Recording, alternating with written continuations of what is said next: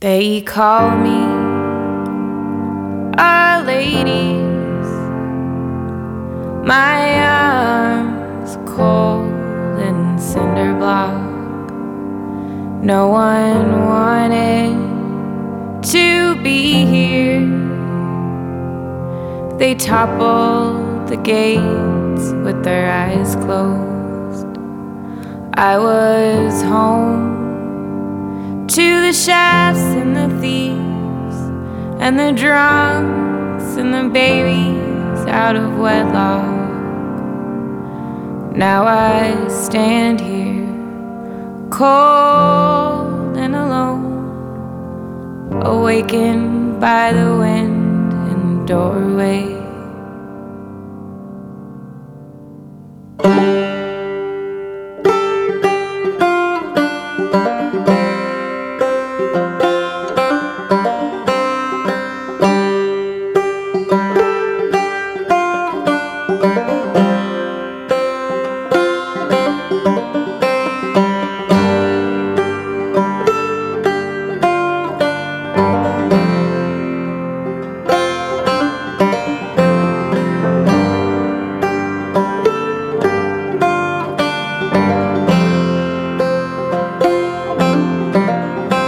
The girl in the churchyard, laughing her way through the sermon. The one with the violin, I watched her with great admiration. Her daddy, they brought him to me for the drink, he loves it still. She has a tune to play for me, but they've made it so much harder to get in here.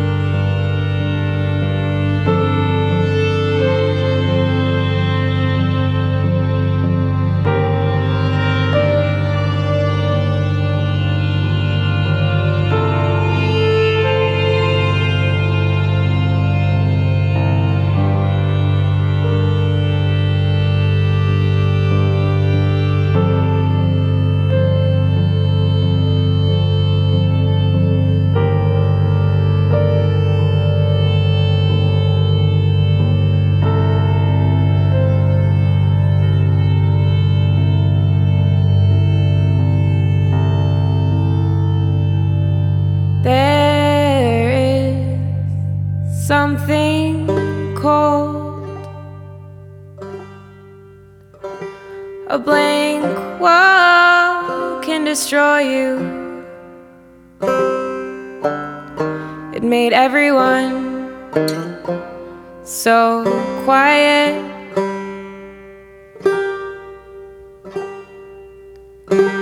And I dream of crumbling so strongly, my pipes burst, and the walls fill with water. The quarantine beds in the chamber to spill out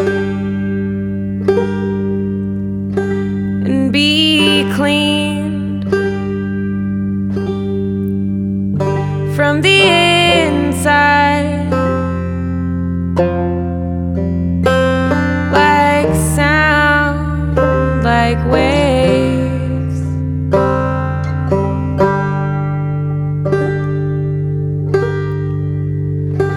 Leave a song on my walls. They'll shed themselves when the prisons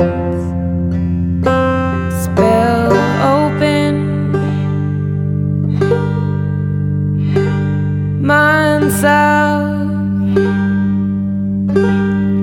stagnant thick fruit from the womb.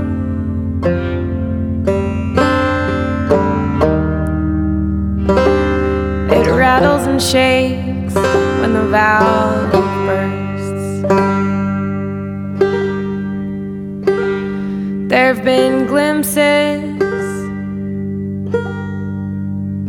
into my quiet moments. The hope's just flowing in the afternoon.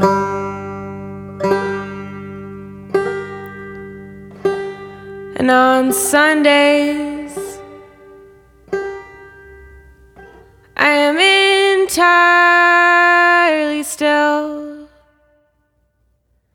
There is joy there.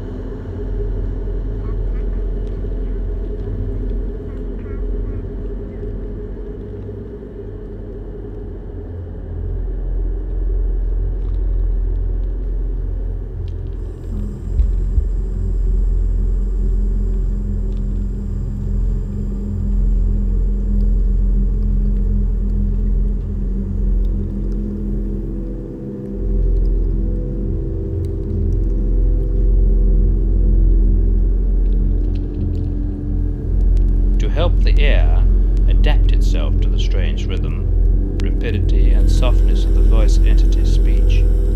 Each utterance is repeated several times. The voices here selected are grouped according to the persons addressed and their respective answers, followed by a translation and explanation. There are examples chosen to give the reader a breakthrough, an acoustic illustration of the material presented in the book. The listener is asked to read any text spoken in languages he does not know with particular attention, so that he may be able to grasp each separate word phonetically. Please note the commentary that goes with each voice text, as the meaning of some utterances can only be understood in context with the situation that gave rise to them.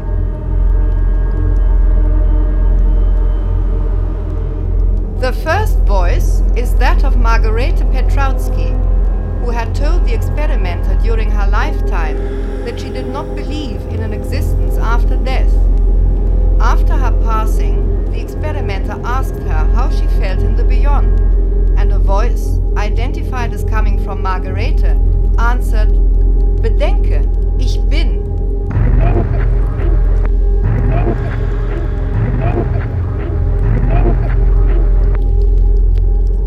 German, imagine, I am.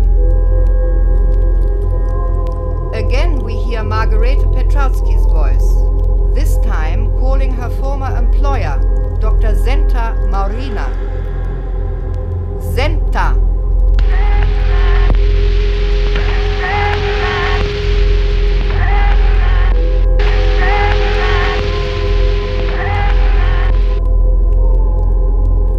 Now the experimenter asks if Margarete can hear him, and a voice replies, "Kostja, ja."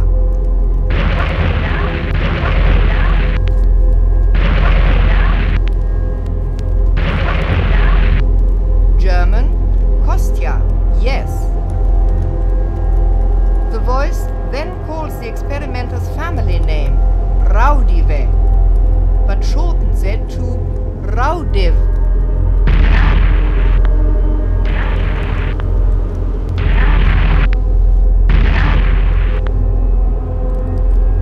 And now we hear in Latvian and German, Koste, tu tik na.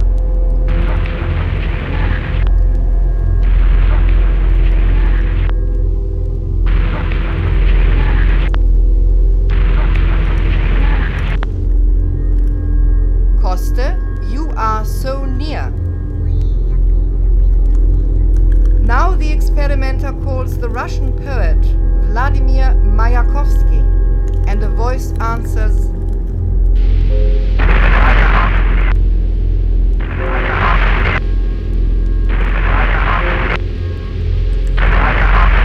Mayakovsky.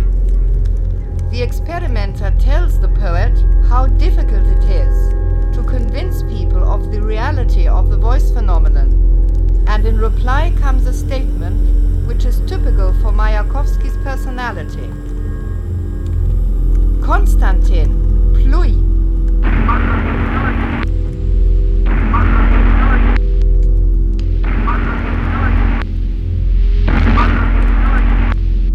In Russian, Konstantin, spit on it.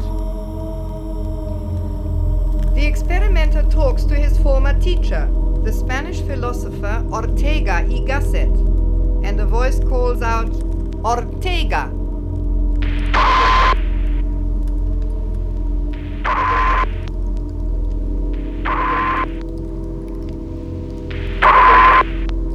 The experimenter asks whether the research into the voice phenomenon had any significance and whether it was based on firm foundations.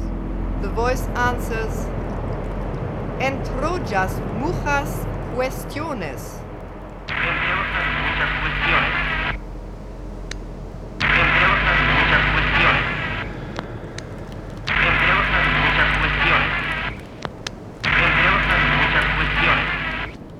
Spanish, you will solve many questions. A Latvian voice then breaks in with a statement that could be interpreted in various ways. It might mean, for instance, that the voice phenomenon research may benefit mankind, even if the process is a painful one. Tu laudes zadecina.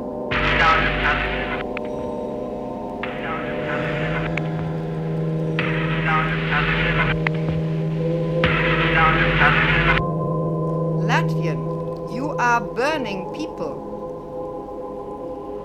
The experimenter addresses his former collaborator, the Swiss parapsychologist Professor Gebhard Frey. Beset by doubts, the experimenter begs Professor Frey to give his name, and a voice answers, Frey. Frey. Frey. Frey. Then, in Swedish and German, Du sowas willst nicht glaube.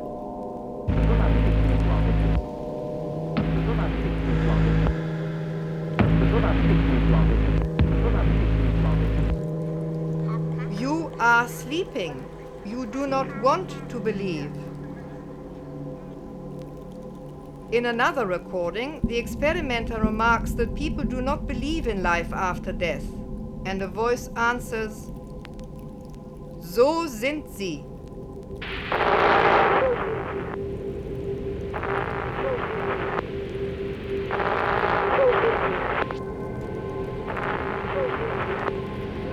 German. That's how they are. The experimenter calls on Vitauts Simane, a friend who had died a short time before the recording was made, and receives the following answer. Danke, gute Morning.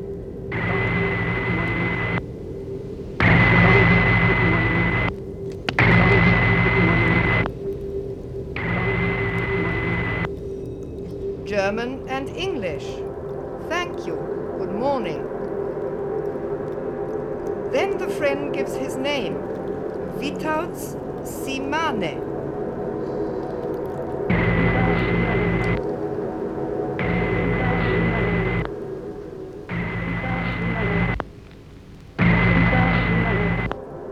After this comes a request. Prasicenta lai tala.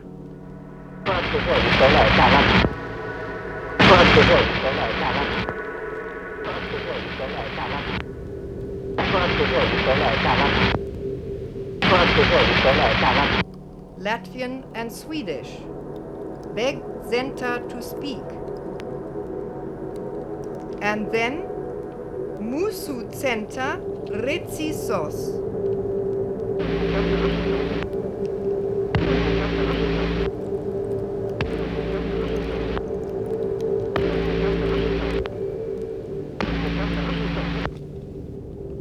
Latvian. Our center is the producer.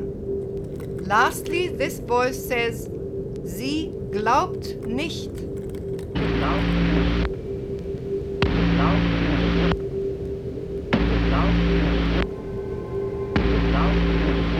German. She does not believe.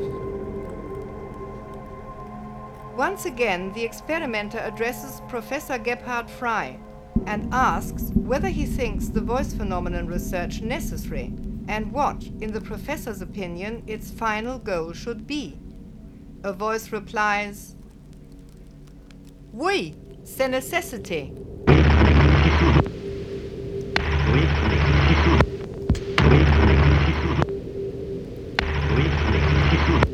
French and English. Yes, it's a necessity. The voice urges the experimenter. Konstantin, arbeiten.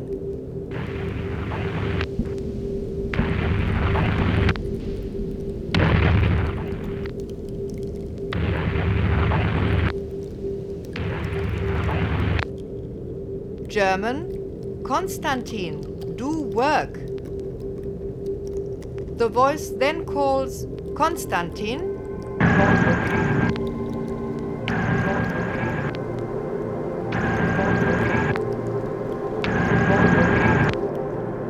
lastly, Raudive.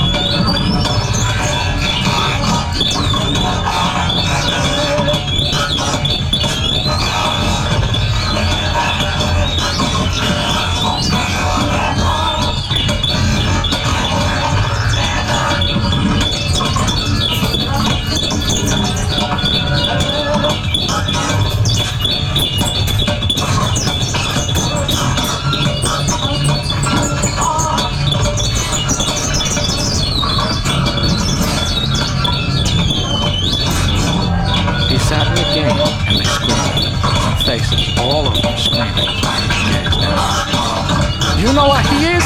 A kissy-facey! One shriller voice made him hear among the awful screaming distortions of the Chinese girl. You're a kissy-facey! That's what you are! Can you fuck yourself? Can you fuck yourself? The others chanted as they curled up in a circle on the floor. The executive director read the mailbox and takes the wheel and smiled. Rocking back and forth, his spindly legs tucked under him. Let's see you fuck yourself!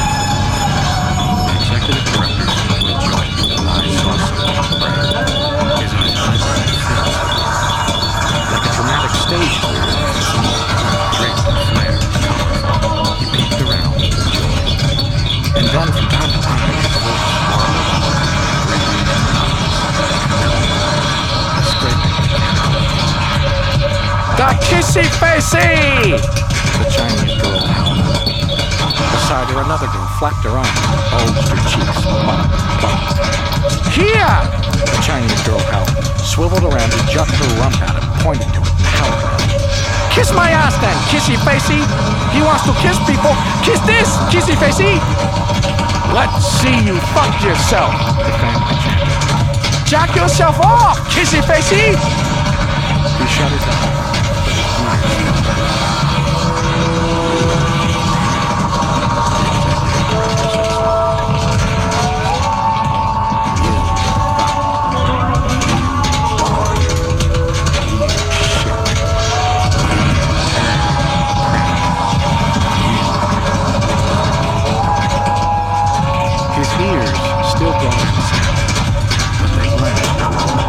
Glanced up once when he made out Mike's voice, audibly. Mike said, "Damn." A little red, his neck swollen with the too tight collar of his dress shirt. Bruce, Mike said, "What's the matter? What brought you here? What do you want to tell us? Can you tell us anything about yourself at all?" "Pam!" George screamed, bouncing up and down like a rubber ball. "What were you, Pam?" The Chinese girl shrieking. "Tell us, you cock-sucking fairy whore pimp, you ass kisser, you fuck!" He said.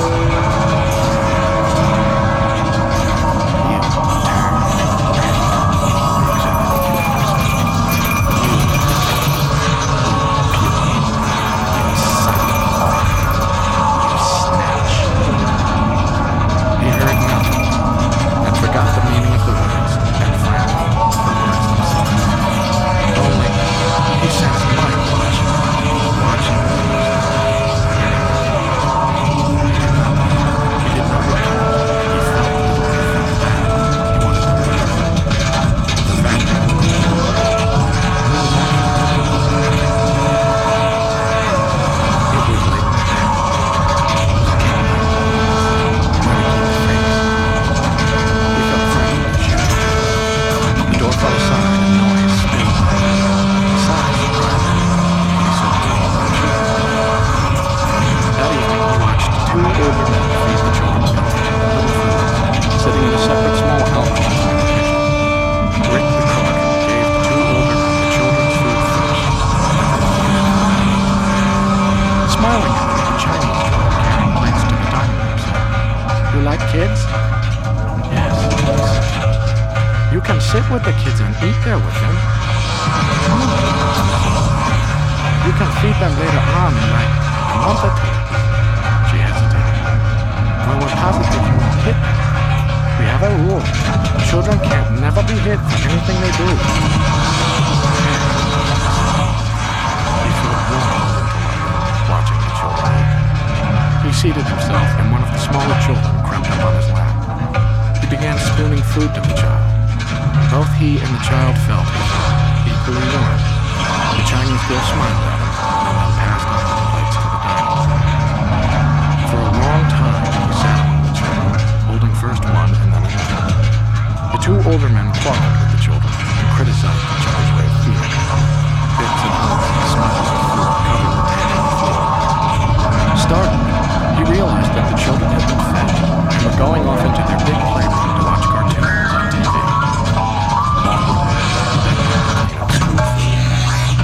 Nope, That's not your job, one of the eldermen said sharply. I'm supposed to do that. Okay, he agreed, rising, bumping his head on the edge of the table. He held spilled food in his hand and gazed at it. Go help clear the dining room, the other older man said to him. He had a slight speech impediment. One of the kitchen help, someone from the dishman, said to him in passing, You need permission to sit with kids. He nodded, standing there. That's for the old folks, the dishpan person said. Babysitter. They can't do nothing else. One child remained. She stuttered, large-eyed, and said to him, What's your name? He answered nothing. I said, What's your name? Reaching cautiously, he touched a beak on the tail. It was cool, but aware of the child beside him, he still felt warm. He touched her on the head. My name is Tom, the child said. Did you forget your name? If you forget your name, you can write it on your hand. Want me to show you how? She patted him again. Want to wash off? If you write it on your hand the first time you do anything, or take a bath, it'll wash off. Oh, I see. Well, you could write it on the wall over your head, in your room where you sleep. Up high, it won't wash off. And then when you want to know your name better, you can... No, that's my name. You have to have a different name. And that's a girl's name. Let's see. If I see you again, I'll give you a name. I'll make one up for you, okay? He said, Yes, but my mommy might leave. She's thinking about taking us, me and my brother, and leaving. All of a sudden, for no reason he could see, he chuckled.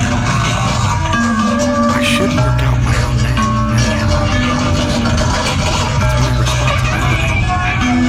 He examined his hand and wondered why he was doing it. There was nothing to see. Bruce. That's my name. But there ought to be better names than that. The warmth of the name gradually departed as every child. He felt a long, strange pause.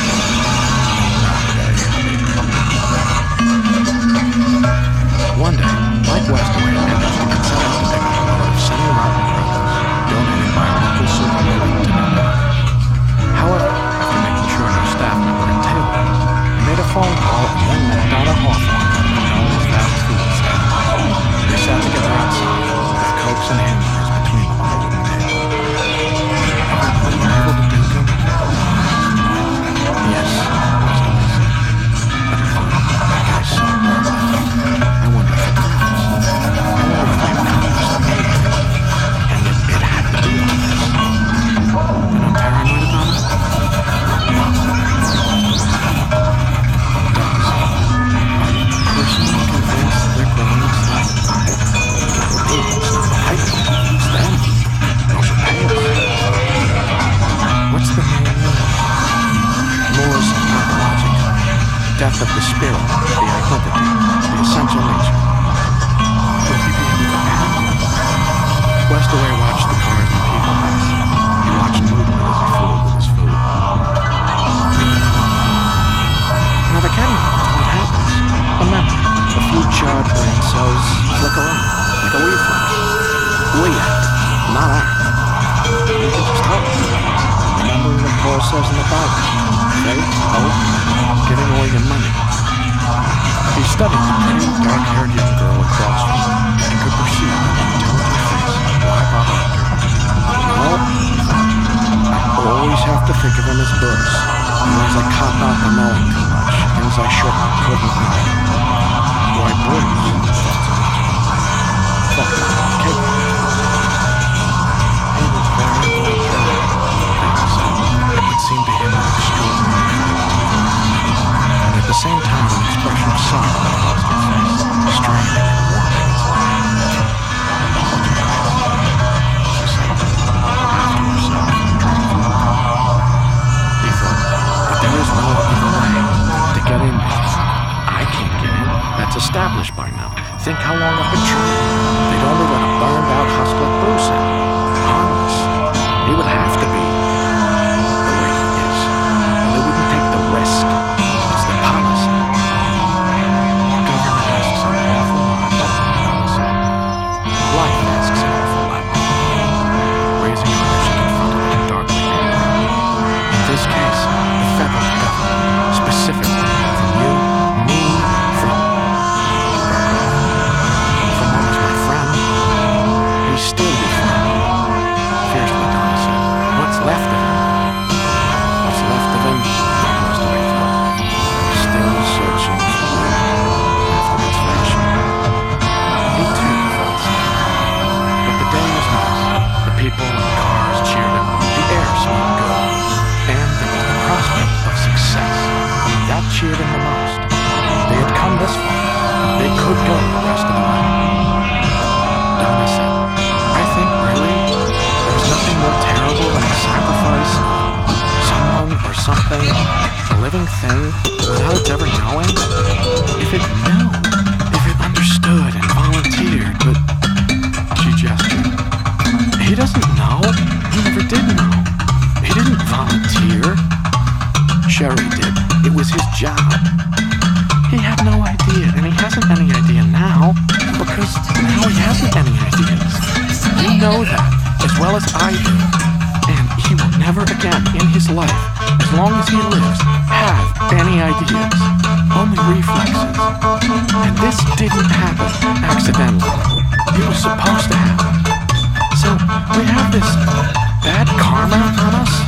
I feel it on my back, like a corpse. I'm carrying a corpse. Bob Arthur's corpse, even while he's technically alive. Her voice had risen. Mike Westaway gestured, and with visible effort, she calmed herself. People at other wooden tables, enjoying the burgers and shakes, glanced inquiringly. After a pause, Westaway said, well, look at it this way. They can't interrogate someone who doesn't have a mind. You're gonna get back to work, Donna said.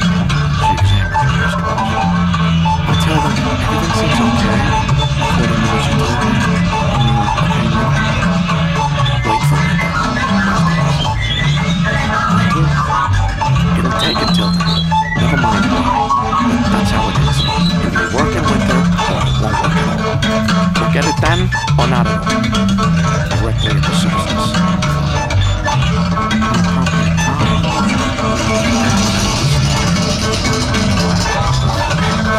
In California? Spirit.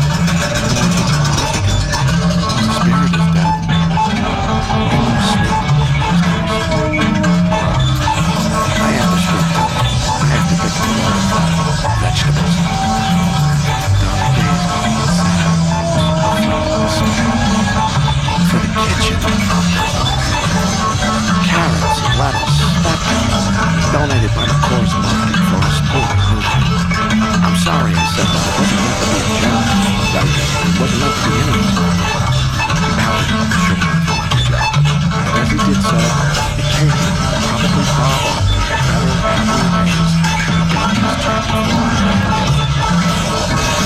He worked at the restaurant. I don't want to be in this much longer. I can't sleep. Shit, we are cold as a man. The adversary. I'm a cold person. Jill. I guess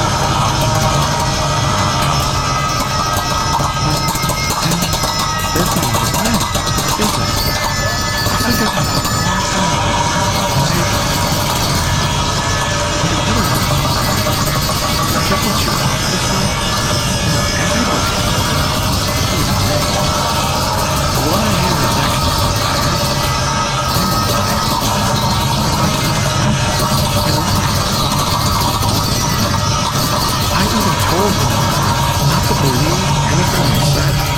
And of course, he just believed I was kidding. He didn't listen.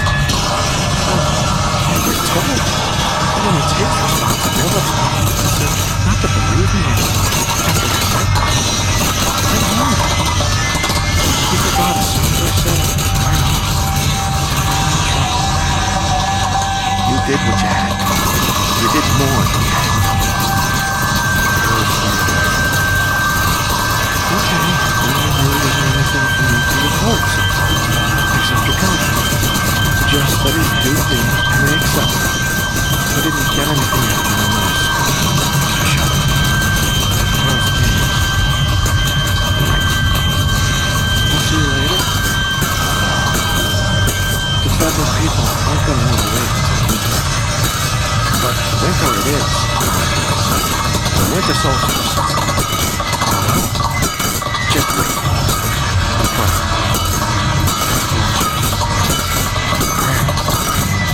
I prayed a long time ago. A lot. You wouldn't have to do this for me. I prayed once. It's another show. Most things are. You follow that so she can call you. I don't feel you destroyed your friend. It seems to me Lupin is much destroyed, as much as victim. For you, it doesn't show. Anyhow, there was no choice. She smiles. The Catholic up there. Hell, I saw your nipple back. At home, as M&M.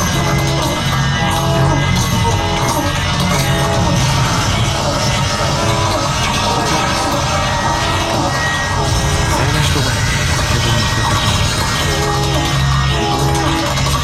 This is there she was, standing as if flying. Vanished in the fire. An element of the earth back to mix with everyone else who never ceased to be. Poured out on her. Back on the days. Transformation.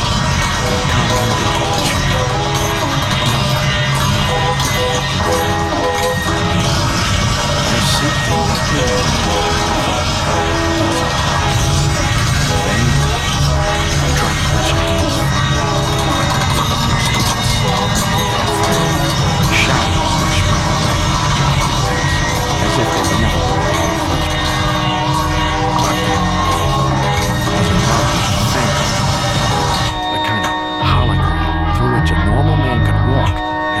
on the far side, alone, without ever having gotten a good grip on it, on the girl itself. God's M.O., he reflected, is to transmute evil into good. If he is active here, he is doing that now, although our eyes can't perceive it. The process lies hidden beneath the surface of reality and emerges only later, to perhaps waiting years. Paltry people who will not know the dreadful war we've gone through and the losses we took, unless it's some footnote in a minor history book to catch a notion, some brief mention, and no list of the fallen. There should be a monument somewhere, he thought, listing those who died in this. Worse, those who didn't die, who have to live on past death, but not our death, the saddest of all. I get the idea now that he's a mercenary, I thought.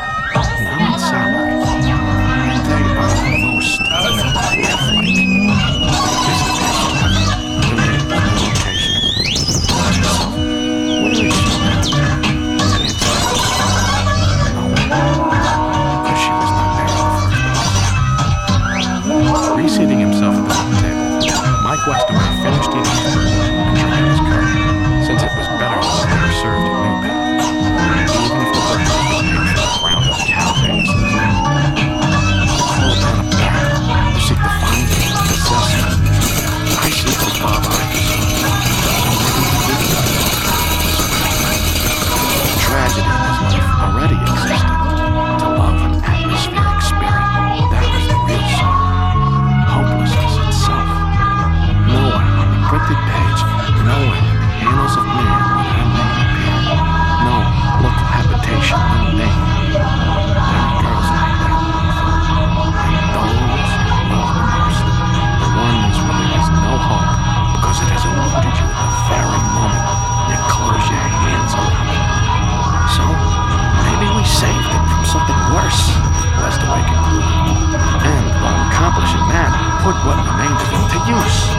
good and valuable use, if we turn out lucky. Do you know any stories? Thelma asked one day. Well, I know the story about the wolf. The wolf and the grandmother? No, he said, but the black and white wolf. He was up in a tree, and again and again it dropped down on the farmer's animals. And finally, one time the farmer got all his sons' friends, and they stood around waiting for the black and white wolf in the tree to drop down. And at last, the wolf dropped down on a mangy-looking brown animal, and there in his black and white coat, he was shot by all of them. Oh, Thelma said, that's too bad. But they saved the hide, he continued. They skinned the great black and white wolf that dropped from the tree and preserved his beautiful hide so that those to follow, those who came later on, could see what he had been like and could marvel at his strength and size. And future generations talked about him and related many stories of his prowess and majesty, and wept for his passing. Why did they shoot him? They had to. You must do them with wolves like that. Do you know any other stories? Better ones? No. The only story I know. Except remembering the wolf and joy of great strength, sweeping down again and again on their body. But then the body was gone, shut up. And from eager to be slaughtered anyhow. Animals with no strength or ever strength, that took no pride in their bodies. But anyhow, on the good side, those animals trudged on. And the black and white wolf had never complained. He had said nothing, he had only shot it. His claws had still been keeping his prey for nothing. Except that that was his passion. It was his only way, his only style by which to live. And they got him. Here's the wolf, Thelma exclaimed. She grabbed the thing and missed, and he saw with dismay that something was wrong with her. He saw for the first time, distressed and wondering how it could happen, that she was impaired. He said, "You are not the wolf." But even so, as she groped and hobbled, she stumbled. Even so, he realized, the impairment continued.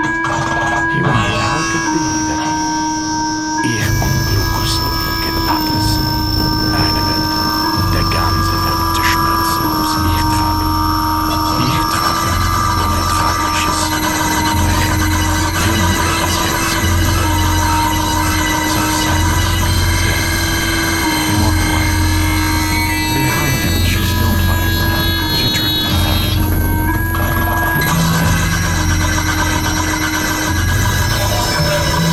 He roamed along the corridor, searching for the fight.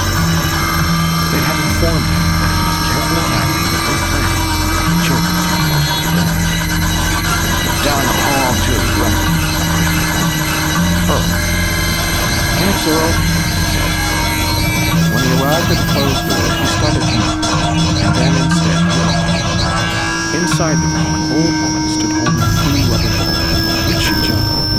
She turned toward him, her gray, stringy head falling on her shoulders, grinning at him with hatred. She wore white army socks and tennis shoes. Sunken eyes, sunken eyes. Can you do this? She eased and threw all 3 balls up into the air. They fell back, hitting her, bouncing down on the floor. She stooped over, spinning and laughing. I can't do that, he said, standing there dismayed. I can. The thin old creature, her arms cracked as she moved, raised the bow, squinted, tried to get it right. Another person appeared at the door beside Bruce and stood there, also watching. How long has she been practicing? Bruce said. Quite a while. The person called. Try again. You're getting close. The old woman cackled as she bent and fumbled and picked the balls up once again. One's over there, the person beside Bruce said. Under your night table. They watched the old woman dropping the balls, picking them back up, aiming carefully, balancing herself, throwing them high into the air, and then hunching as they rained down, sometimes hitting her head. The person beside Bruce sniffed and said, Donna, gotta go clean yourself. You're not clean. Bruce stripped himself. What is this? Is that Donna? He raised his head to the tears in the surface of the old woman's eyes as she gazed back at him. But she was laughing as she threw the 3 balls. No, Donna, don't do that, the person beside Bruce said to her. Don't hit people. Just keep trying to do what you saw on TV. You know, catch them again yourself and throw them right back up. But go clean yourself now. You stink. Okay. The old woman agreed and hurried off, hunched a little. She left the 3 rubber balls still rolling on the floor. The person beside Bruce shut the door and they walked along the hall. How long has Donna been here? Bruce said. Oh, a long time. Since before I came, which was 6 months ago. She started trying to juggle about a week ago. Oh, and it isn't Donna, he said. She's been here that long, because I just got here a week ago. Andy thought Donna drove me here and you. I remember that, because we had to stop when she got the radiator filled back up. And she looked fine then. Sad-eyed, dark, quiet, composed in her little leather jacket, boots, with her purse that has the rabbit's foot dangling, like she always is. He continued on then, searching for the vacuum cleaner. He felt a great deal better, but he didn't understand why.